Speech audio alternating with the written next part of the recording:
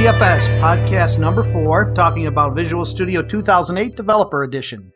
And I have with me today our host, Martin Woodward. Martin, you out there? Hey there, Paul. And Mickey Gousset. Hey, Paul. Hey, guys. How are you today? Guess it's early over in Ireland, huh, Martin? Kind of got you out of bed, maybe? I'm just looking out of my window here at a field with, I've got sheep out my window and some new baby lambs jumping around, so that's good. Well, down here in Tupelo, it can't decide whether it wants to be hot or cold. It's freaking freezing at night, and then it gets up in the 80s during the day, so... Well, it could be worse. It could be in Indiana. So, hey, Paul, what have you been up to?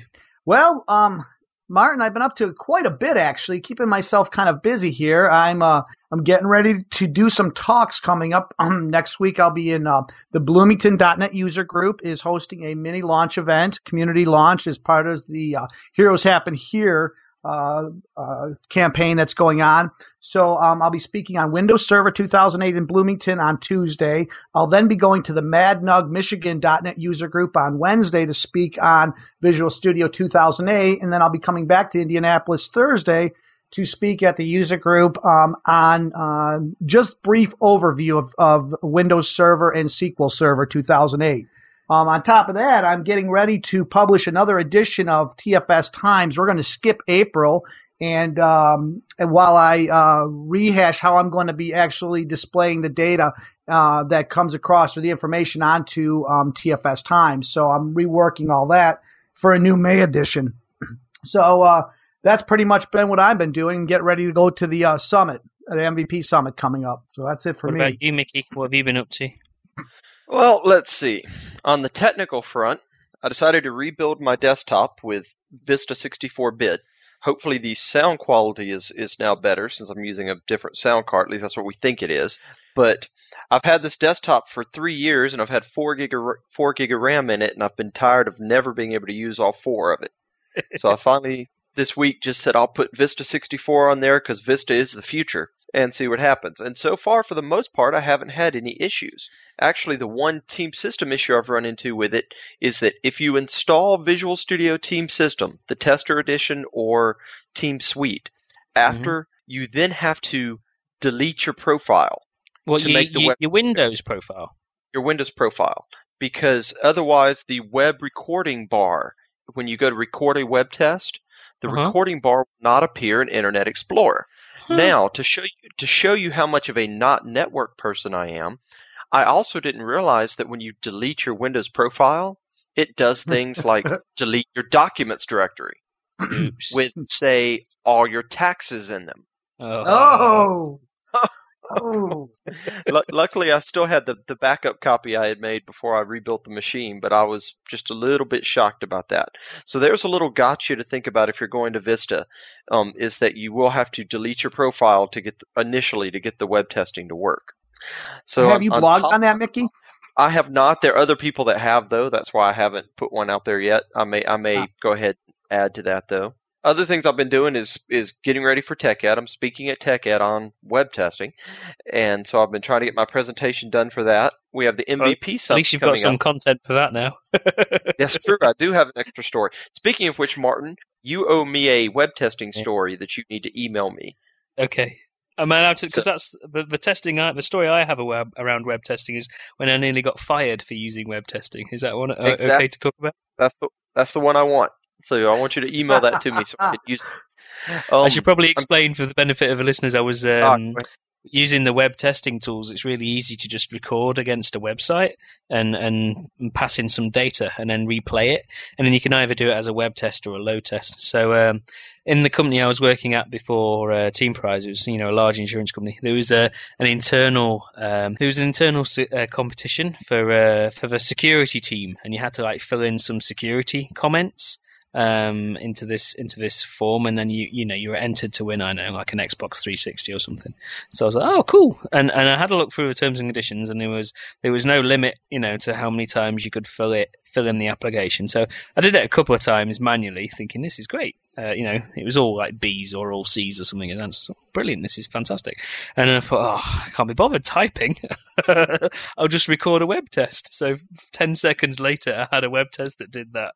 I then set it up to run for about 10 hours, and I had it work so that I deliberately didn't put much load on the server. I had it having huge delays in between each post and of a few seconds, and cranked it down to a 56k modem or something like that, and just so it would nicely tick away on the server, but I wouldn't do anything particularly naughty to them. Unbeknown to me, the security team actually their web form that posted the results back, all it did was send the results in as an email to an email address, and by the end of my 10 hours, I'd actually filled their email inbox in exchange, and so I'd basically DOS'd the the competition by sending it too many responses, because I'd sent it more responses than there were people in the entire insurance company, and it was a big insurance company. So so I got into a bit of trouble about that and was promised never to do it again. But it was ironic that it was the security team's competition that I managed to DOS accidentally. That's awesome. And on a non-technical front, my wife Amy and I both tried out for Tupelo Community Theater's upcoming musical Gypsy, and she got the lead role, and I got the male lead role. So we're both going to be doing some musical theater here in the next 6 weeks. Dude, that's awesome. That's awesome. It's good job you got the male lead against your wife doing the female lead. If you had to watch some other bloke cozying up to your wife, that wouldn't be good. Yeah. So other than that, I got MVP Summit coming up that I'm looking forward to, and I can't say much more, but there's the potential in the next year and a half that you might actually see me on the cover of another book. So we'll see. Intriguing. Interesting. What about you, Martin? What's going on over in Ireland? Oh, it's good. Was it down at we launched Team Prize 3 a couple of weeks ago, which has been keeping me busy. So, and then I was speaking at the Dublin City launch event. Well, it's for the launch event for the whole of Microsoft Ireland down in Dublin, which was good fun. I had to do a 10-minute session on what's new in Team System. I had to condense that down to 10 minutes and then do that 9 times throughout the day. I know my voice was completely shot, as were my nerves by the end of the day, because doing a 10-minute demos with talking and blah blah blah, it was pretty hectic. And then tomorrow, as we're recording, so by the time I've edited this and got it out on the airwaves, it'll have been yesterday probably. There's the Irish Microsoft Technology Conference, the IMTC event down in Dublin, and I'm doing a talk there on Team Build, on Team Build, how to use it, and also how to customize the TFS build.proj file, how to talk to the the Team Build API, that sort of thing. So that should be quite interesting. And Doug Sevens, you know Doug Seven, don't you guys? Yes. Oh yeah. Yeah, well, he's coming over. He's flying over for the conference, and he'll be doing some talks as well. So I have to share a couple of Guinnesses with Doug. If I can just give a quick plug for the guys doing the Developer Ireland talk. It's a bit like a code camp. I mentioned it last episode. So that's on Saturday the 3rd of May in Galway, and they've opened registration for that now, so people can sign up for this. And it's a good code camp that I highly recommend. That's one that Mike Azakar. You're not permitted to mention the guy from America coming over. Oh, we're not anymore. I'm just kidding. Mike Azakar, who's another Team System MVP, is headed that way, and I'm just supremely jealous that he somehow has made it over to the Emerald Isle, and I haven't yet. So there's always next year, Mickey. All right. Well, before we get on to our topic that we're going to talk about today, which was the developer edition of Team System, our Visual Studio, let's hit up some couple of news items that we think might be interested to some of our listeners. I'll let you take the one at the top of our list here, Martin, because you wrote an old blog post about it. Yeah, I jumped the gun a bit, but by the time this goes out on the airways, we should be okay. There's a new virtual PC out for Team System 2008. Brian Randall, who we all know very well, as he's another Team System MVP. His company put this. A virtual PC is it's a pre-set up environment that you can run in Microsoft Virtual PC, which you can get for free. You can download this environment for free, and it's got all of Team Suite installed on there, including Team Build and Team Foundation Server, all in one little image that you can just run up. And it's a great way to to take Team System out for a spin and to get your head around it and try things out. We also use them for demoing. I don't know about you guys, but I use it quite often as a basis to do my demos off and things like that. The new image that he's put out is fantastic because it comes with a bunch of training labs and data and stuff. It's really good. So awesome. Definitely worth recommending. And I've downloaded it and looked at it a little bit, and it looks really good. It's very helpful. Some people use it, like you said, for demoing. I sometimes use it for demoing. I sometimes roll my own. It just kind of depends on what I'm trying to show. Yeah. But there are like 48 different training labs included in this thing. So, and it starts up really fast as well. I don't know what it's done, but it was actually it actually performed quite well on my machine. Have you guys seen that? The Channel 9 video that Jeff Beeler did recently. Yes. Have you seen it, Paul? No, I haven't seen that one yet. You need to take about 15 minutes and go watch it. Yeah, definitely. It's definitely worth checking out. It's on, if you go to shrinkster.com/WJ1, Whiskey Juliet 1, he basically talks about how developer division are using Team Foundation Server, to break down their work. And he talks about their process template and how they break things, into, they've got like value propositions and things, and how they split out all the work. It's quite interesting because obviously they're a big company that do a lot of software development. It's always good to see what they do. They've got some really nice reports as well. I was very jealous of his reports when I saw them. I was like, wow, reporting services can do this. I need to look at reporting services more. Well, let's move on into our topic that we're going to talk about, which was the Visual Studio 2008 Development Edition of Team System. So I want to say up front, as folks might know, I'm actually an Eclipse developer. That's what I spend most of my day in. So I'm going to be the one asking some questions here because though I've used the Development Edition a bit, I probably don't know all the features as well as both of you guys. So I'll probably ask you a few questions as we go along. So feel free to tell me to shut up if you don't know the answer. So Paul, you want to jump in and start? Okay, the code analysis. What exactly is static code analysis for people that don't know? What it does is it takes a look at the code and makes sure that it conforms to certain rules you've defined. So, for example, if you have design rules that say, all my code files need to have this code block at the beginning of them, for example, a copyright or something like that, or a description of what the class is for. You can have rules that are set up to say, hey, check those files and make sure that they all conform to these rules we have stated that we want to use. So the static code analysis Visual Studio has some predefined ones in it already. Mm-hmm. So it's a bit like FXCop. Exactly. It's exactly the same thing as FXCop. It's just now built into the product.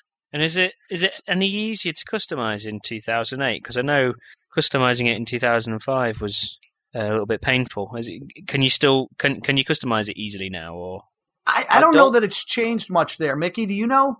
Customization of static code analysis rules is still not officially supported. There is no nice interface for it. There is no official, yes, you can do it. That said, there is ways to do it. You just have to write some code and modify some registry entries, that kind of thing. But no, it's not officially supported in 2008. But it's easy to configure which of the rules you want switched on of the hundreds, if not thousands, that it comes with. Correct. Yes, there is a user interface for that, Martin. Right. Got you. That was going to be my question to you, Martin, as an Eclipse developer. Do you have static code analysis tools in Eclipse? Yeah. So are they any better or easier to work with? There's lots of different ones. In the Java world, there's never like one right way of doing things. There's about 10 different frameworks you can use. The one I've used most is one called FindBugs. And it's the same stuff, It does stuff like, your you're doing something here that could be potentially a security problem or a performance problem, but it's not integrated with TFS, obviously, so you don't get currently. Well, we'll work on that. You don't get any, you don't get the nice feedback of data into the TFS data warehouse that you do, when you run the static code analysis in Visual Studio. So, and Paul, did you mention that static code analysis also can be used during the team build process? Oh, no, I did not. And that's a good one, Mickey. Yes, it can be part of the automated build process. So you could fail a build if your static code analysis rules weren't being met if you wanted to. Correct. Especially if you're running the static code analysis as part of the build, and especially if if you have warnings set as errors, you'll throw a compilation error right there as the code's trying to compile and basically fail the build at that point. I know there's a check-in policy around static code analysis, to make sure, you mentioned that as well, to make sure that code analysis has been run and passed before you check in. And I find that quite an interesting question as to what you apply as check-in policy and what you apply as build logic, because traditionally we didn't have check-in policy, and so a lot of these things would be applied as build logic, and that's one of the reasons why we would run continuous integration builds, to make sure static code analysis rules are being checked every time somebody checks something in. And I don't know what I think, where the dividing line should be, what we should put in as a check-in policy and what we should put in as a build check. Well, there's that. Oh, go ahead, Mickey. No, I was going to tell Martin, that sounds like a great idea for a blog post there, Martin. Yeah. Right. Need to think about it a bit. Because I find in a lot of companies the check-in policies are really loved by the SCM guys. The guys that manage the build system. And the source control system, they love them and they want to put hundreds of them in. And the developers tend to push back against them, because anything that stops you from checking in code is a hindrance to work. And sometimes you just want to get something checked in really quickly so you can get a bug fixed, in seconds rather than taking hours. So I'm all for making check-in as easy as possible. But within reason, and there's certain things you want to capture and certain things you want to ensure. So, right. But I'm also a big fan of continuous integration builds to provide feedback. But then again, why fail a build? And why allow someone to even check something in if it's not meeting the quality? Why not use a check-in policy for that? So I don't know. There's with the static code analysis, it's. I agree with you there, Martin. We don't want to hinder the developers from being able to do their job and get things done in a timely manner. At the same time, when we run the continuous integration in the builds, we want to make sure that we're checking everything to maybe the nth degree. It depends on the type of build we're running. So what's nice about the static code analysis is we can have one setting for the check-ins policies and another setting for the builds. So for the check-in policies, there's one static code analysis rule that if I'm doing web development, I want to have treated the warning as an error. And that's the security setting that basically addresses things like SQL injection attacks. There is a setting, a rule in there that addresses that, and you can turn that on to be an error.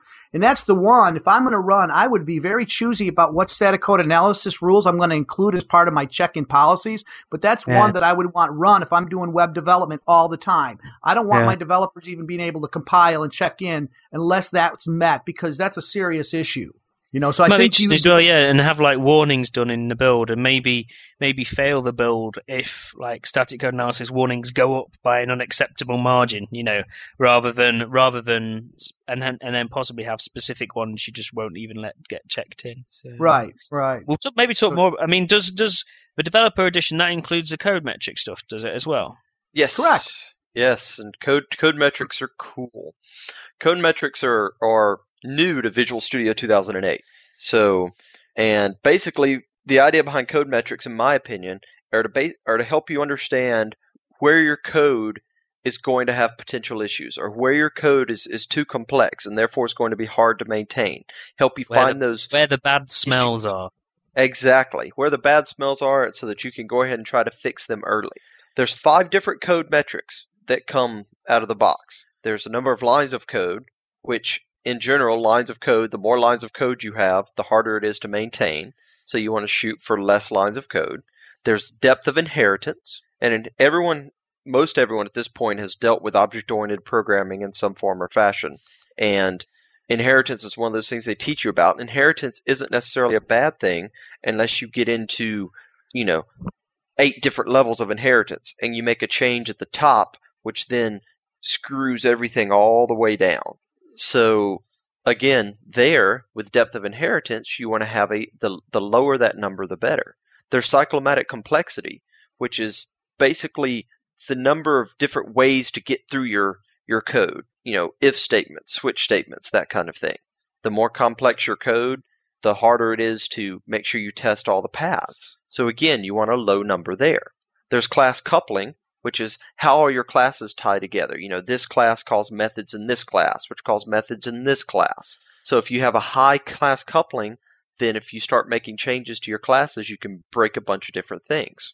So for those first 4 code metrics, lines of code, depth of inheritance, cyclomatic complexity, and class coupling, you want to have low numbers.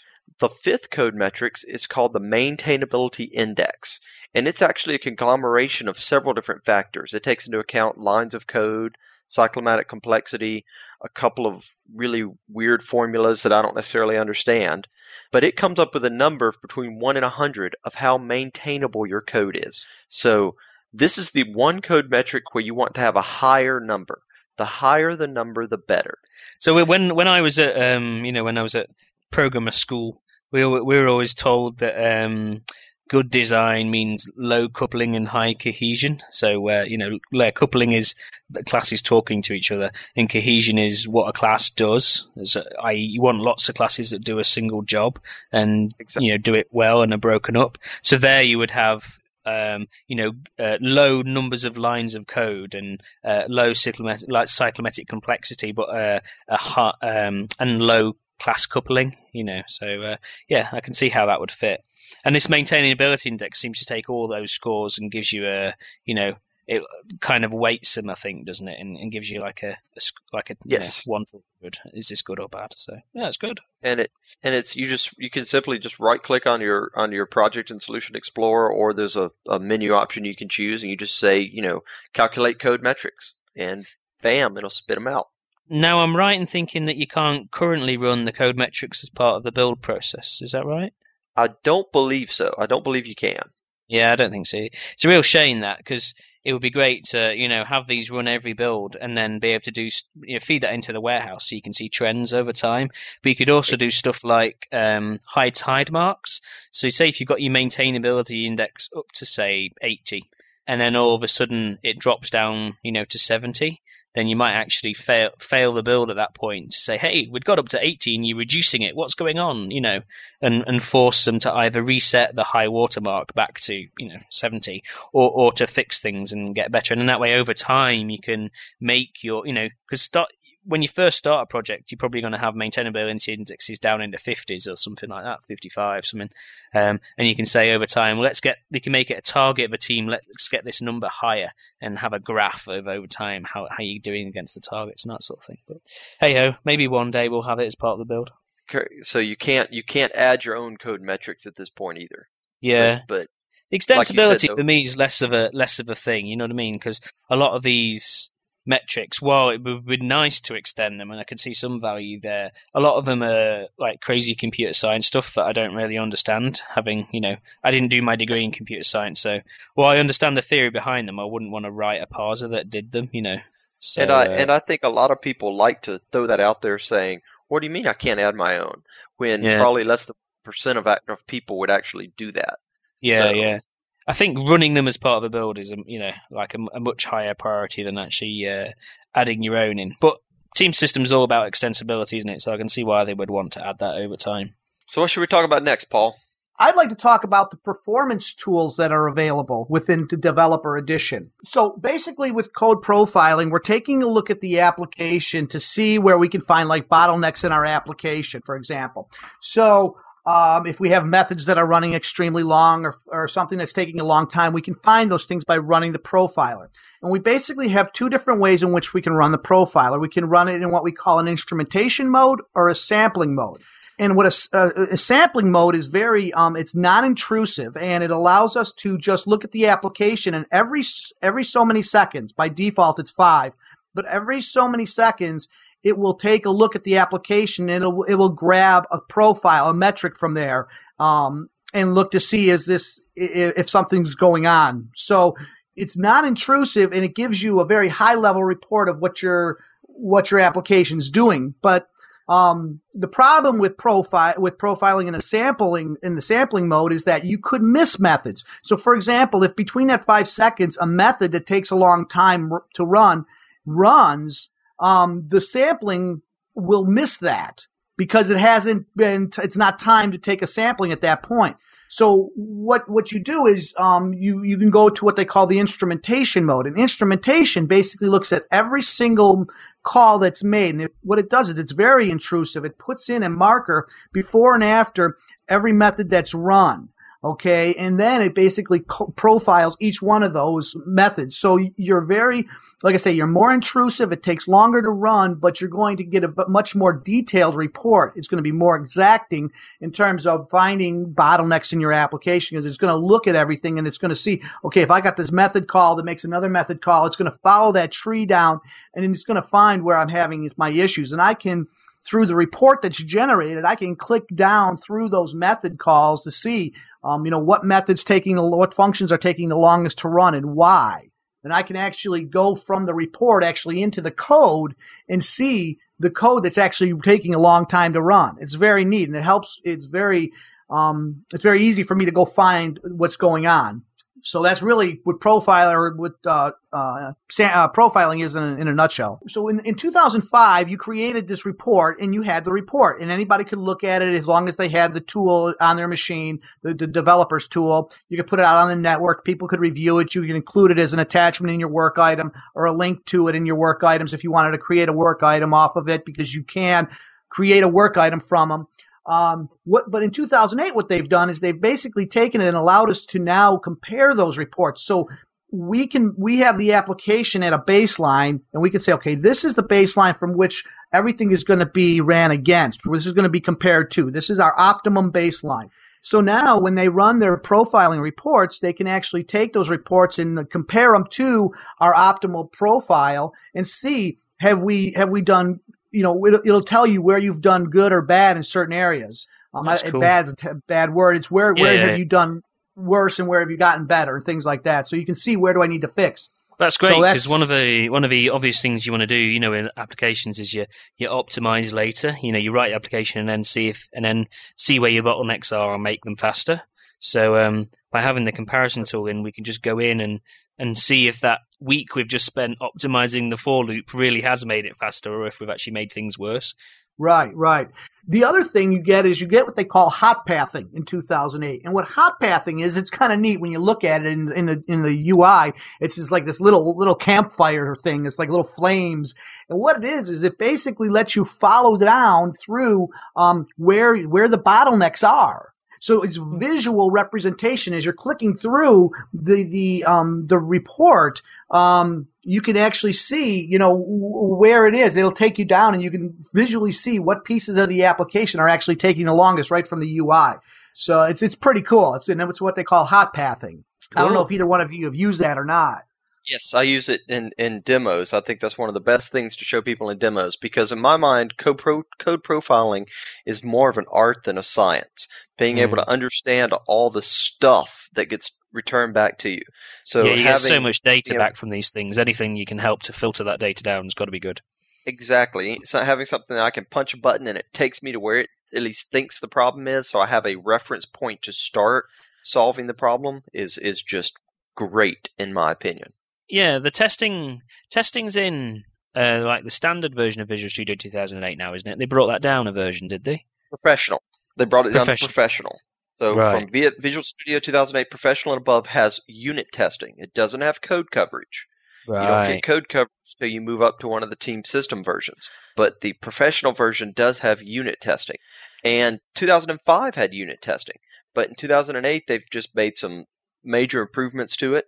Mm-hmm. Now, unit testing, in my mind, and feel free to throw out a different definition, but unit testing is basically making sure all your classes and all your methods and things work like you think they're supposed to. It's not functional testing. It's not making sure the whole application works. It's taking your individual classes and those methods and making sure that they return the values that you think they're supposed to return. Yeah, it's not integration testing either. It's just your class in isolation does what you think your class should do, if you know what I mean. Exactly. And unit testing, what it does in Visual Studio is it will stub out a bunch of code for you, so you don't have to write a bunch of code to get the test up and running. You just got to make some changes to it, and then you can run your unit tests and see what happens. In 2008, they've made some changes, like it runs up to 10 times faster.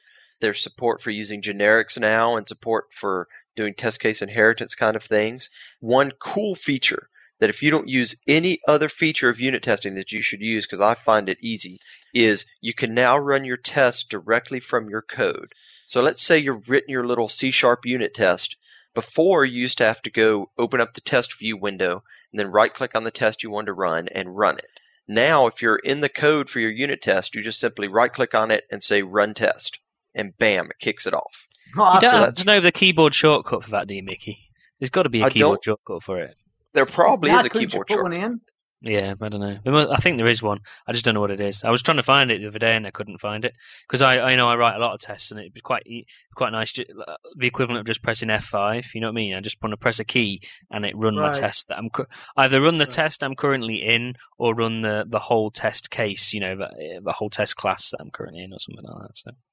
So you mentioned unit tests for unit testing and the unit test framework that's in 2008. One of the things that I use unit testing frameworks for is for more than just unit testing. I quite often, and I've done this since, NUnit and JUnit and all those unit test frameworks, but I'll have a set of tests which is my unit tests and they get run on every single check-in, on every single build, which I'm really a huge fan of the fact that that's so much easier now. In Team Build 2008, you can just say, run all my unit tests, please. All the tests you find in this particular assembly name. But we would also use a naming convention for, you have a bunch of functional tests, a bunch of performance tests. So, run my application and stress it and see, allowing it to get the numbers out as part of the build. So it's actually doing more than just a unit test. You know what I mean? And by doing that, you can get like huge test coverage and you can get those tests built, ran.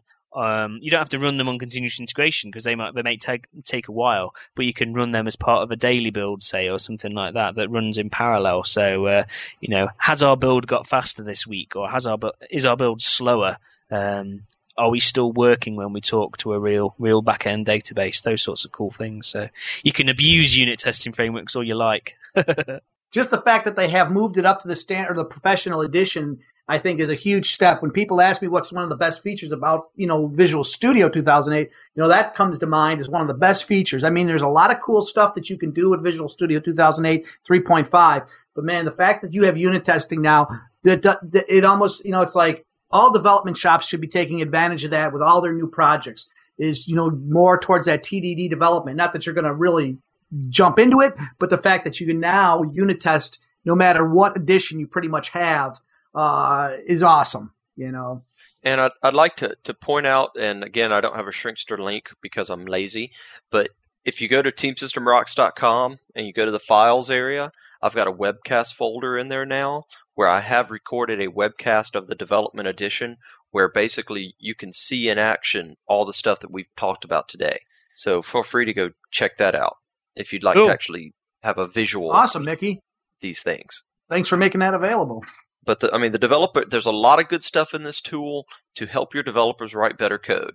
And you don't have to necessarily use it all at once. Kind of like with Team Foundation Server, work your way into it. Start off using unit testing and then work your way into using code analysis and metrics, that kind of thing. So that way you're not overwhelmed. All right, we have covered Team Developer. We are going to cover something else in our next podcast. We don't know what because we decide from week to week. But if you've got suggestions, then send those suggestions in to radiotfs@gmail.com. And come hit the website at radiotfs.com. Thank you, Paul and Martin, for getting that set up. Mm-hmm. If there's anything else in Developer Edition that we haven't covered, then feel free to drop us an email and we'll go back over those. But otherwise, thanks for listening, and we'll see you next time on Radio TFS.